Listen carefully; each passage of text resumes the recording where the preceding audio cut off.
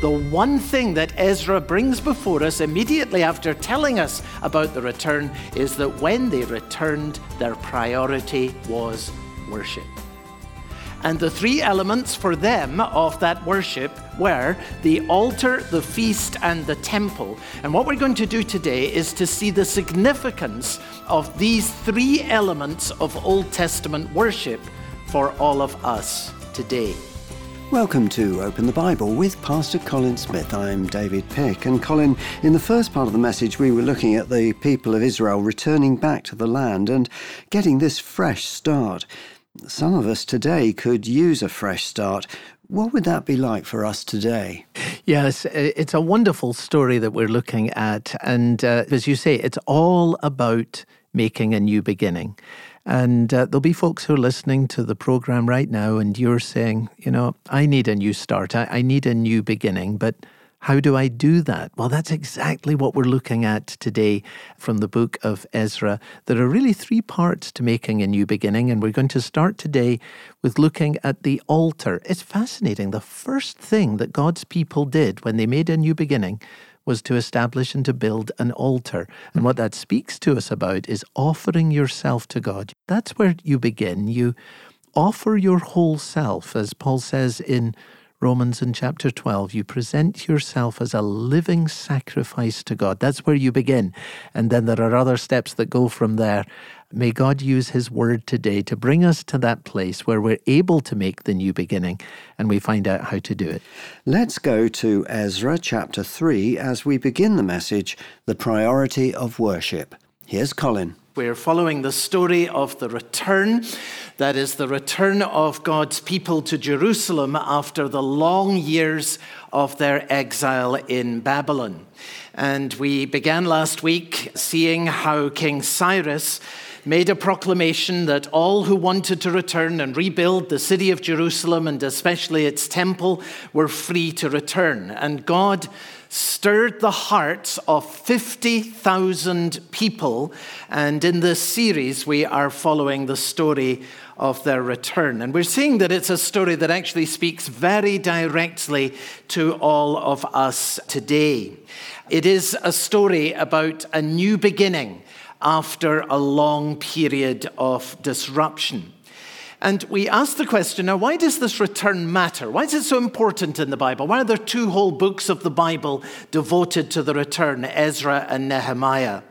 After all, God's people in Babylon were still able to read the scriptures. They were still able to pray. They could bear witness to those who did not believe where they were. Why does the return really matter? And we saw this answer, that in the Old Testament, it was God's clear and stated purpose that there should be a place on earth where God's people would gather, where God's name would be exalted, and where God's presence would be known.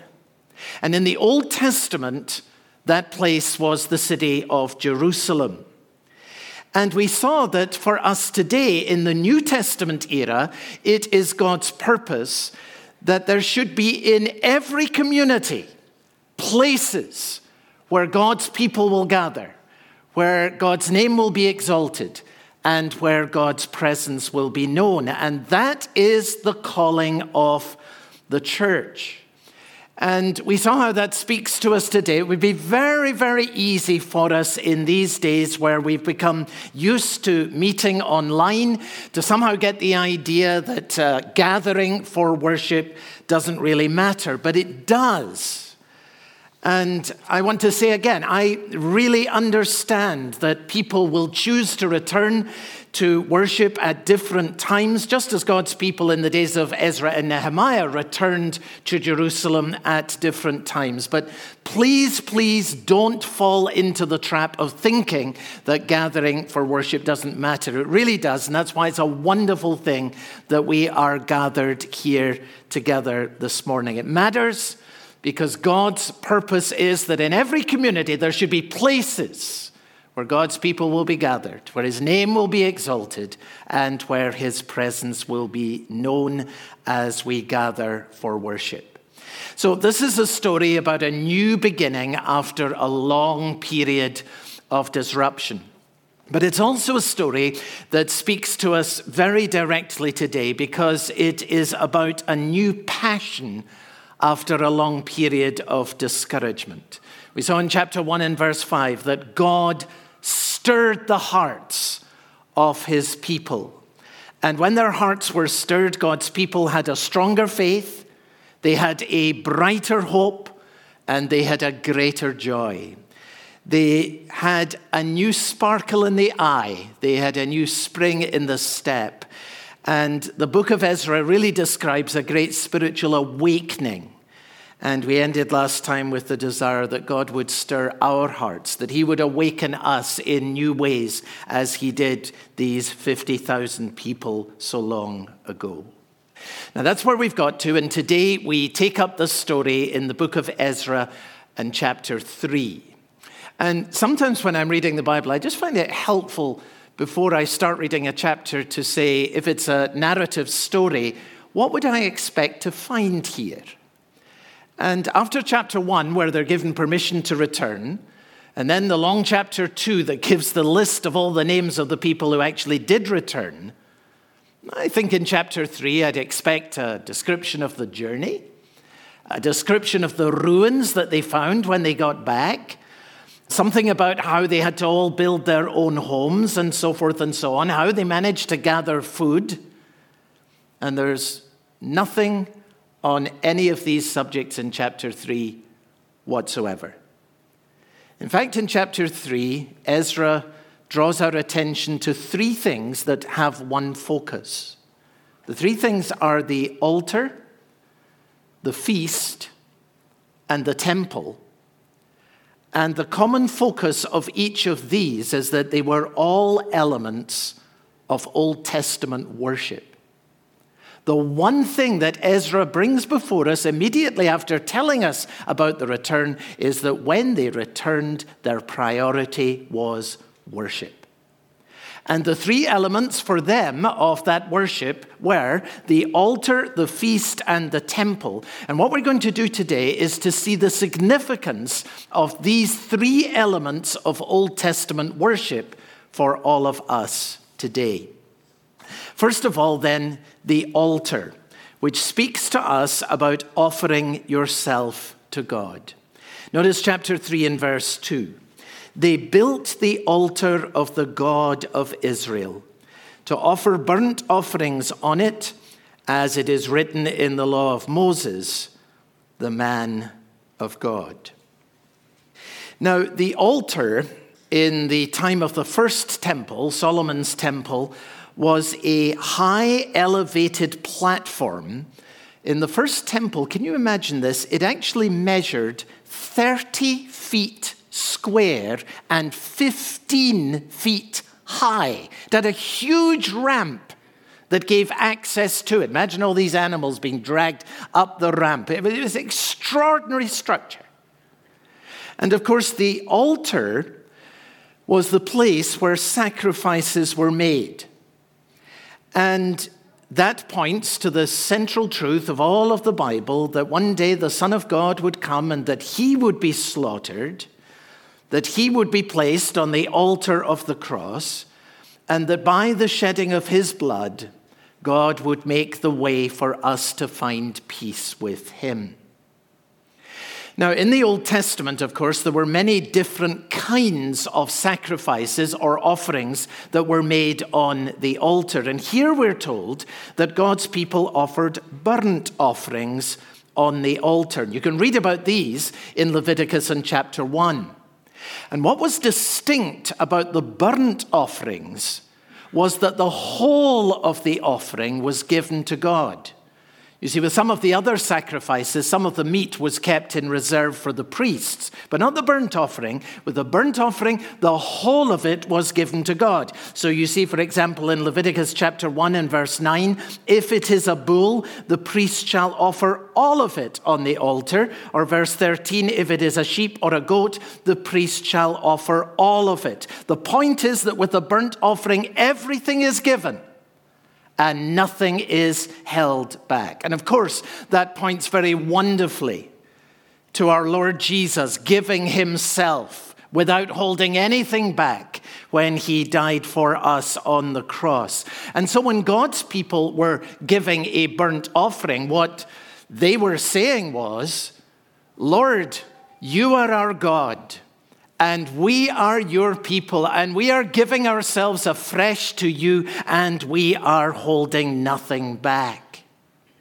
And if you want to know the significance of the burnt offering in New Testament terms, you need look no further than the words of Paul in Romans chapter 12 and verse 1, where he says this, I appeal to you therefore, brothers, by the mercies of God, to present yourselves as a living sacrifice, holy and acceptable to God, which is your spiritual worship. You see what he's saying? This is worship. This is where worship begins. We gather together and we sing and we pray and we hear the reading of Scripture. We hear the word of God being preached. What are we actually to be doing in and through all these things? Answer number one, we are in worship giving ourselves to God. In the light of his mercy, give yourself to him. That's the significance of the burnt offering. And notice that God's people did this, verse 4, daily. In other words, this was baked into the rhythm of their daily lives. In fact, it was morning and evening, every morning. Lord, I'm giving myself to you without reservation. I'm here to do your will. At the end of the day, Lord, I'm yours. Watch over me this night. And if you shall give to me another day, it will be a day in which I am your servant. And then Ezra makes what to me is a really surprising statement. Always good to look in the Bible for what's surprising. And I think verse 3 is really surprising because Ezra describes the motive that they had for giving themselves to God. You're listening to Open the Bible with Pastor Colin Smith, and we'll get right back to the message shortly. The message is called The Priority of Worship, and it's part of our series simply called Return. If you've missed any of the series, or if you want to go back and listen again, you can always come online to our website, openthebible.org.uk. There you can find any of the messages that have already gone out on air. You can also find our messages as podcasts, which may be easier for you to access. Now, you'll find our podcasts on all the regular podcasting sites. Just search for Open the Bible UK and subscribe to receive regular updates. Back to the message now. Here's Colin. Now, there are many motives that we have for giving ourselves without reservation to the Lord. I mean, we give ourselves to the Lord because we love him, right? We give ourselves to the Lord because it's our joy to serve him. We give ourselves to the Lord because we can never outgive him, and he has done so many marvelous things for us. Our hearts are simply filled with gratitude. But I want you to notice what Ezra tells us here. They set the altar in its place. Why? For fear was on them because of the peoples of the lands. Now, who are these peoples of the lands? Well, remember that the Babylonians and the Assyrians in earlier years had followed a policy of relocating the peoples they conquered to other lands. And so when God's people were moved out of the promised lands, other conquered peoples were moved in. And, of course, when God's people then returned, the 50,000 came back to Jerusalem, the peoples of the lands, the ones who had been resettled there, who later, by the way, became known as the Samaritans, they were not at all happy. And we will see next week that the peoples of the lands actually were very powerful. And they opposed the work of rebuilding Jerusalem relentlessly for years. And God's people at this point, remember, were just a very, very small community, just 50,000 people. And here we read that because of all the peoples of the lands who relentlessly opposed them, fear was on them. Now, do you notice in this verse, it is very significant. Ezra is telling us how God's people dealt with their fears.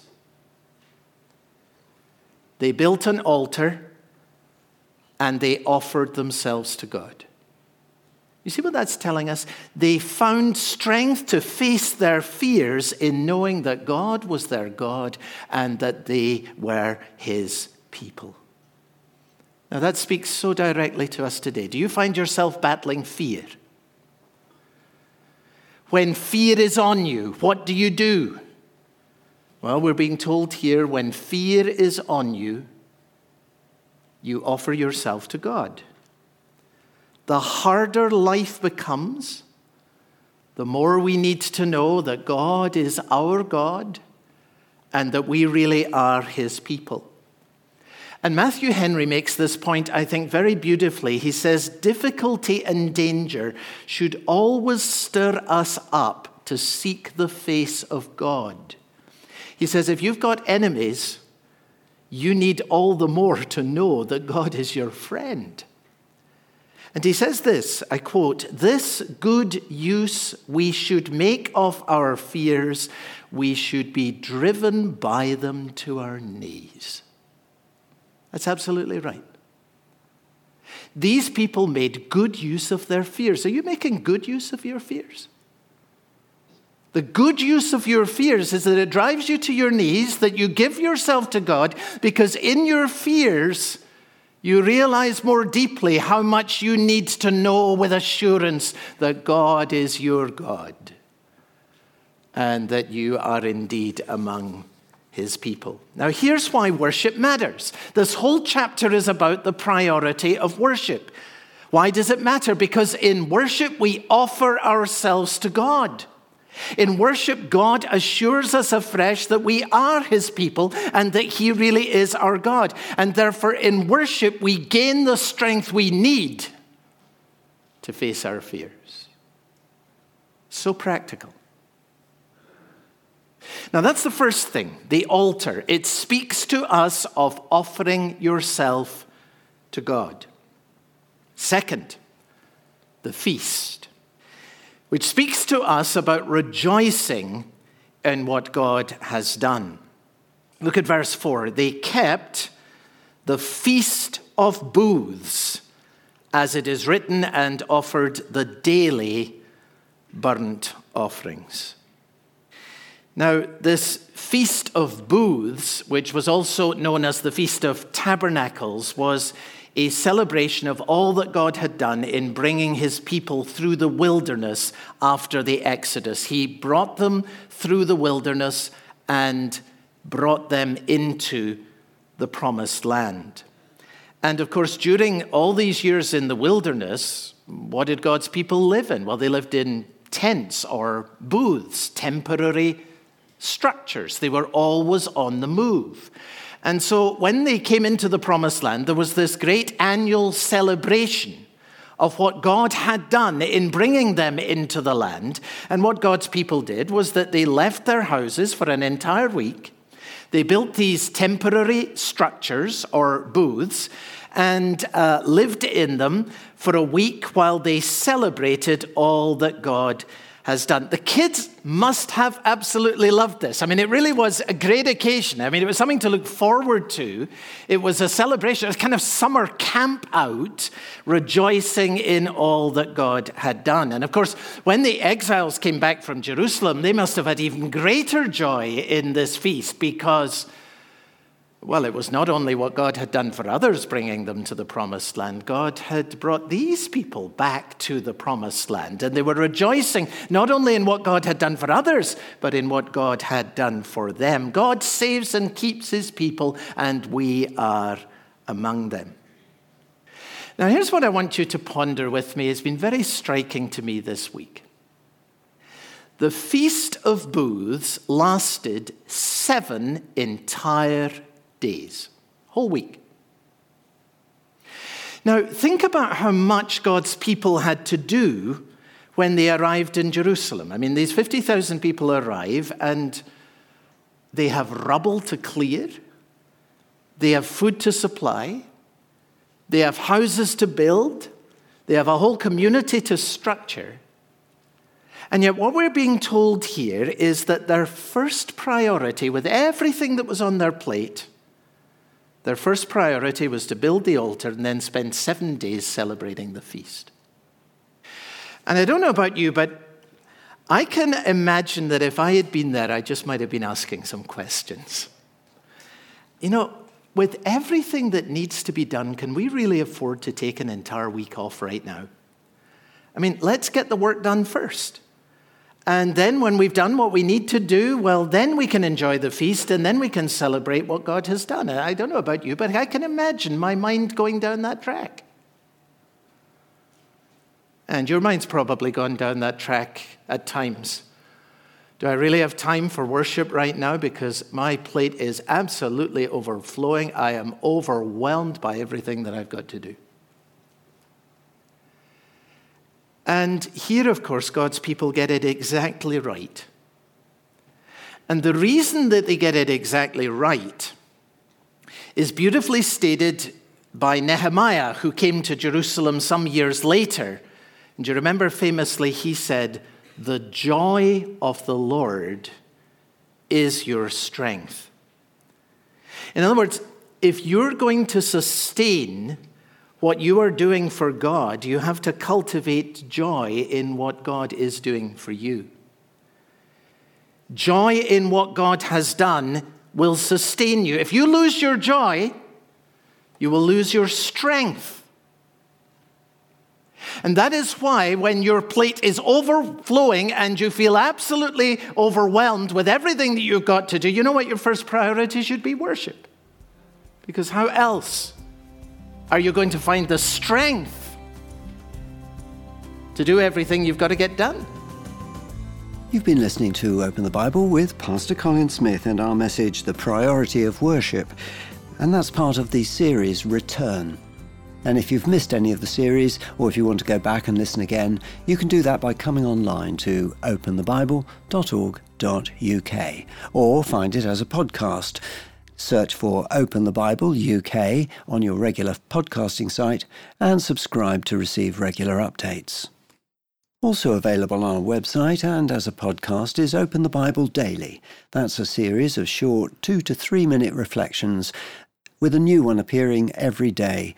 It's based on Pastor Colin Smith's teaching and read in the UK by Sue McLeish. Sue, what have you personally got out of these January Open the Bible Daily reflections? Do you know, I've found it really helpful, particularly when Pastor Colin, as he so often does, leads us from the Old Testament into the New and shows us that, you know, really the entire Bible is pointing towards Jesus. And then we get some wonderful moments here where it becomes so clear to us. I've loved actually reading this. It's meant a great deal to me. You can find Open the Bible Daily on the website openthebible.org.uk, also as a podcast on your regular podcasting site. At Open the Bible, we welcome contact with our listeners. If you've been blessed by Pastor Colin Smith's teaching and you'd like to reach out to us, there are several ways you can do that. You can write to us at Open the Bible, P.O. Box 1420, Cheltenham, GL50 9PG. Or you can phone us on 0330 335 8089. If we're not available when you call, leave a message for us and we'll return your call. Open the Bible is able to stay on this station and on the internet as a result of generous gifts from our listeners, people just like you. And if that's something you'd like to begin to do, if you're able to set up a new donation to Open the Bible in the amount of £5 per month or more, we'd love to send you as a thank you gift a book, Psalms by the Day, and it's written by the Bible scholar Alec Motcher. Colin, who would you say this book is written for? Oh, well, this would be a great resource for anyone who wants to expand the capacity of their own heart. You know, the marvelous thing about the Psalms is that they address every kind of human experience. I mean, you've got joy here, you've got depression, you've got faith, doubt, peace, raging, anger. I mean, the whole range of human experience is in the Psalms. And Psalms by the Day is just a wonderful resource to open up these marvelous prayers in which we're able to lay before the Lord what we're feeling in our own hearts and what we're experiencing in our own lives, and seek from Him the help that He alone is able to give. Well, we'd love to send you a copy of this book as a free gift if you're able to set up a new donation to the work of Open the Bible in the amount of £5 per month or more. Full details on our website, openthebible.org.uk. For Open the Bible and for Pastor Colin Smith, I'm David Pick, and I hope you'll be able to join us again next time.